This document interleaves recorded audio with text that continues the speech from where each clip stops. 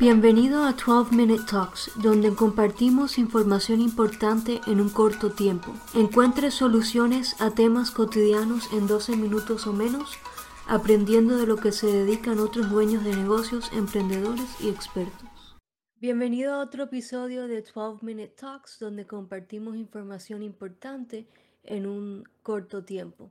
Hoy con nosotros tenemos a Ana Augusto. Ella es una abogada para familias, todo relacionado sobre planear el futuro de las familias. How do you say wills in Spanish? Ajá. Ayuda a las familias con testamentos, divorcios y cosas de ese estilo. Ana, gracias por estar con nosotros hoy. Muchas gracias por la invitación. Es un placer estar aquí contigo y con tu audiencia. Como no, esto es un tema muy importante que creo que en la comunidad hispana muchas veces hay falta de información sobre cómo hacer estas cosas, cuándo se debería hacer, ¿verdad? Pero bueno, antes de entrar en eso, ¿por qué no nos cuentas un poquito de cómo entraste en este giro? Seguro que sí.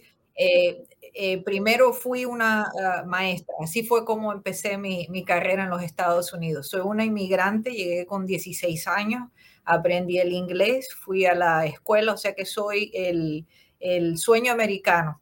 Y estoy muy orgullosa de eso, porque creo que uno puede reinventarse. Entonces, me reinventé después de 7 años de ser maestra y fui a la escuela de leyes. En el 2005 me gradué y fui admitida como abogada.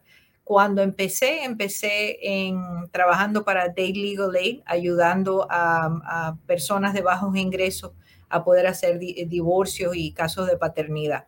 Y entonces eventualmente cuando abrí mi propia oficina en el 2017, pues quise hacer lo mismo, ayudar a nuestra comunidad, porque como fue así como empecé siendo maestra, en ese entonces ayudaba a los niños, pero ahora es a los padres, tanto a relaciones que no funcionan, ayudarlas a cómo terminarlas, pero también a preparar el legado en un futuro para que entonces sus hijos estén bien y puedan tener la tranquilidad de saber que van a estar económicamente en una situación que les convenga.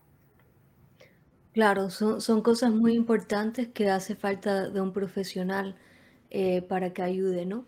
Y con el tema de la pandemia hemos escuchado muchos de que las estadísticas del divorcio y demás han subido bastante, ¿verdad? Me imagino que tanto tiempo juntos eh, crean ya más problemas más allá que ya existían, ¿no?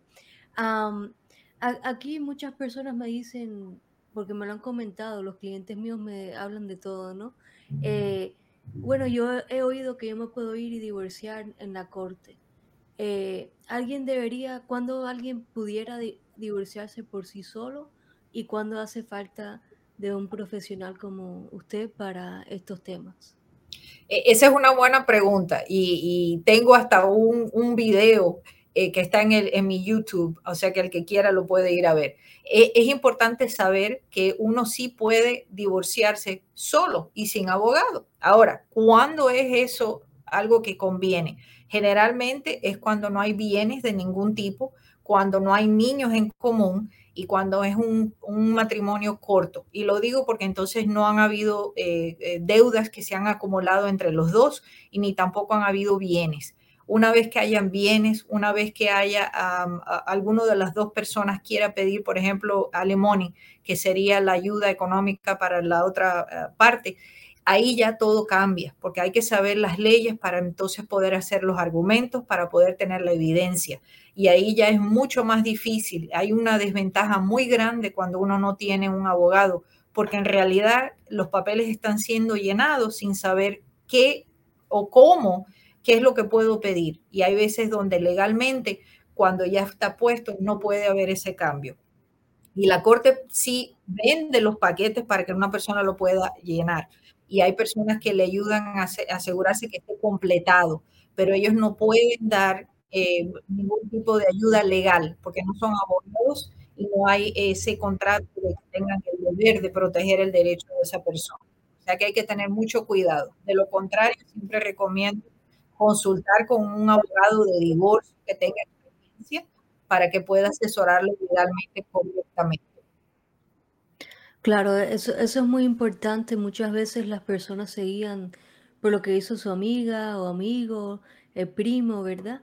Y a lo mejor eso le funcionó a esa persona, pero cada caso es diferente, ¿no?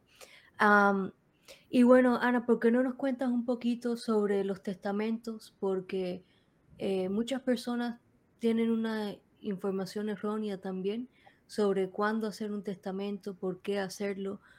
¿Por qué no nos cuentas un poquito más sobre cómo eso puede proteger el legado financiero de una familia? Es como tú lo dices, y hay muchas veces donde tengo clientes que me vienen a consultar que quieren un testamento y generalmente cuando les pregunto qué es lo que les motiva es porque han tenido una pérdida cercana y ahí es donde se dieron cuenta lo importante que es de tener un testamento y de tener el legado ya planeado. En nuestras comunidades, tanto la hispana como la portuguesa y la brasilera, tenemos ese recelo.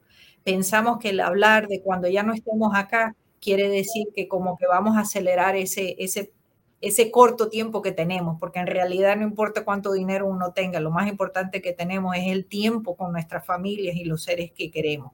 Pero el planear ese legado, en realidad lo que hace es quitarle a uno ese estrés, esa preocupación de qué va a pasar con ellos cuando yo no esté.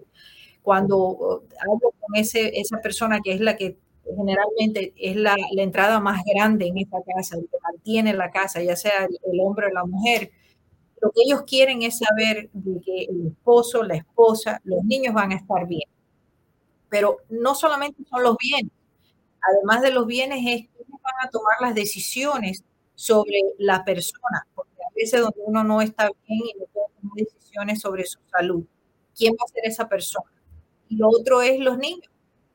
¿Qué pasa si ambos padres fallecen en un accidente? Y uno no quiere pensar en eso, pero como abogada, mi trabajo es preparar y tener alguna manera de proteger a lo que más quieren esos clientes y son sus hijos. Entonces hay que tener a alguien que pueda ser el que vaya a cuidarlo a los hijos cuando uno ya no está. Hay que planear, no se puede dejar eso al aire, porque entonces va a ser el estado de la Florida el que va a decidir a quiénes van a ir los bienes, que a veces no es como uno quiere, especialmente cuando hay más de un matrimonio y hay niños que han nacido del primer matrimonio y del segundo. Hay que resolver ese conflicto. No se deben dejar esos dolores de cabeza para esos hijos, aunque sean adultos. Nadie quiere lidiar con ese problema. Puede hasta destruir esa familia. Claro que sí. Y es lo que yo siempre digo, que uno tiene que ser responsable por su propia vida en todo aspecto, ¿no? Si uno dice querer la familia, bueno, también es preparar para las cosas que uno no sabe que puedan suceder, ¿verdad? Eh, como dices tú, preparar es muy importante. No esperar a último minuto, que ya después no se pueden hacer las cosas, como en el seguro de vida, por ejemplo, personas que ya con diagnósticos de cosas serias, es muy tarde muchas veces para hacer lo que ellos quisieran hacer, ¿no? Am, pues bueno, Ana, ha sido información muy importante. ¿Qué te hace a ti diferente de otros abogados que practican lo mismo?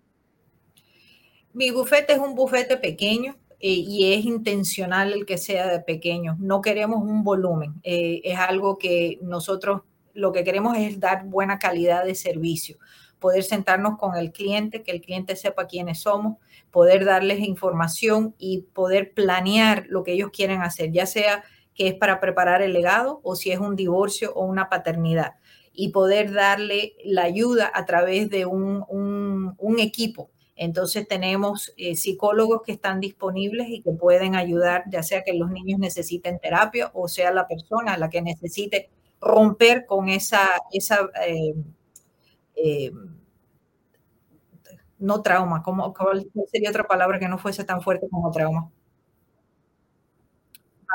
Okay.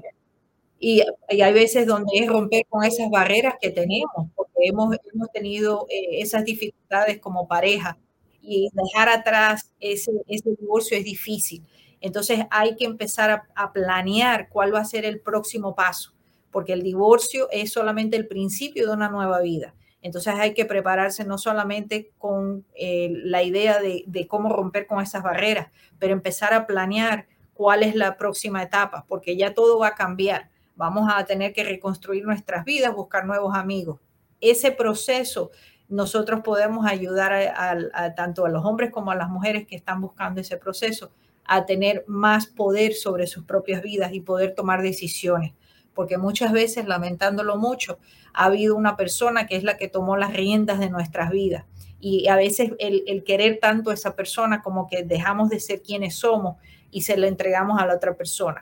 Una de las cosas que nosotros hacemos es empezar a hablar de qué es lo que mi clienta quiere o mi cliente quiere que pase con su vida, para poder entonces ayudarlos a que logren ese, lo que sea, prioridad que tengan en su vida. Claro, son temas muy importantes y tengo entendido que tú también los ayudas un poco en esa parte de la motivación. Correcto, es algo que hay que estar consciente de las barreras que uno puede tener, de poder anticiparse a los problemas que puedan ocurrir. Esa es una buena manera de eliminar y tener control sobre qué tan difícil se va a convertir ese divorcio. Porque si lo que vamos a hacer es tratar de siempre atacar al otro lado, nos vamos a olvidar de qué es lo que nosotros queremos. Y entonces si la prioridad que uno tiene es diferente a la prioridad que la otra pareja tiene, tenemos que ser conscientes de eso, y lo que yo hago es eso, es guiar a mi cliente a que podamos mantener control sobre lo que es la pelea, porque en realidad mis clientes, y eso es algo que es muy importante y lo hablamos al inicio de nuestra relación, es cuáles son las prioridades. Y mis clientes, la prioridad es mantener el control de sus vidas y el poder proteger a sus hijos y a sus bienes. Y entonces ese es el enfoque. Y nos mantenemos controlados y no vamos a actuar de una manera que vaya a causar indirectamente, porque nadie quiere destruir su propio caso. Pero hay veces donde si no hay control y si el profesional no puede tener control sobre el cliente, puede pasar. Eso es algo que nosotros limitamos. Claro, claro. Sí, que deleguen en ti eso, ¿verdad? Que es muy Exacto, importante, es la entonces lo realidad. que pasa, cuando a mí me contratan, ese dolor de cabeza pasa a ser mío y soy yo la que voy a preocuparme por controlarlo. Ellos lo único que tienen que hacer es cuidar de sus hijos, ir al trabajo y tratar de no estresarse. Más bien es cuidarse a sí mismo para que puedan tener esa tranquilidad. Claro que sí. Y bueno, Ana, ¿cómo alguien se pudiera comunicar contigo para más información? Pueden llamar a mi oficina al 305-507-7655 y llamando pueden entonces sacar una cita. Si mencionan este programa, pues pueden tener una consulta sin tener costo alguno, y lo podemos hacer por las próximas 2 semanas. Perfecto. Como siempre tendré abajo la información directa para que puedan comunicarse con Ana y obtener esa información para, como digo yo, tomar una decisión informada, que es lo más importante. Me quería introducir para los que no me conocen. Mi nombre es Lorena Tomasini, soy la dueña de Mom Life and Health Insurance Agency, donde junto con mi mamá ayudamos a familias y dueños de negocios con sus necesidades sobre protección financiera. Ana, ha sido un gusto tenerte hoy en el programa. ¿Quisieras añadir algo más? Muchas gracias por invitarme a tu programa. Creo que estás dándole un valor muy grande a nuestra comunidad al traerles esta información que a veces les es muy difícil encontrar por sus propias manos. Pero gracias, y cualquier persona que tenga alguna pregunta pueden llamar a nuestra oficina. Muchas gracias. Gracias a ti. Gracias por escuchar a este podcast y espero que escuche el próximo episodio.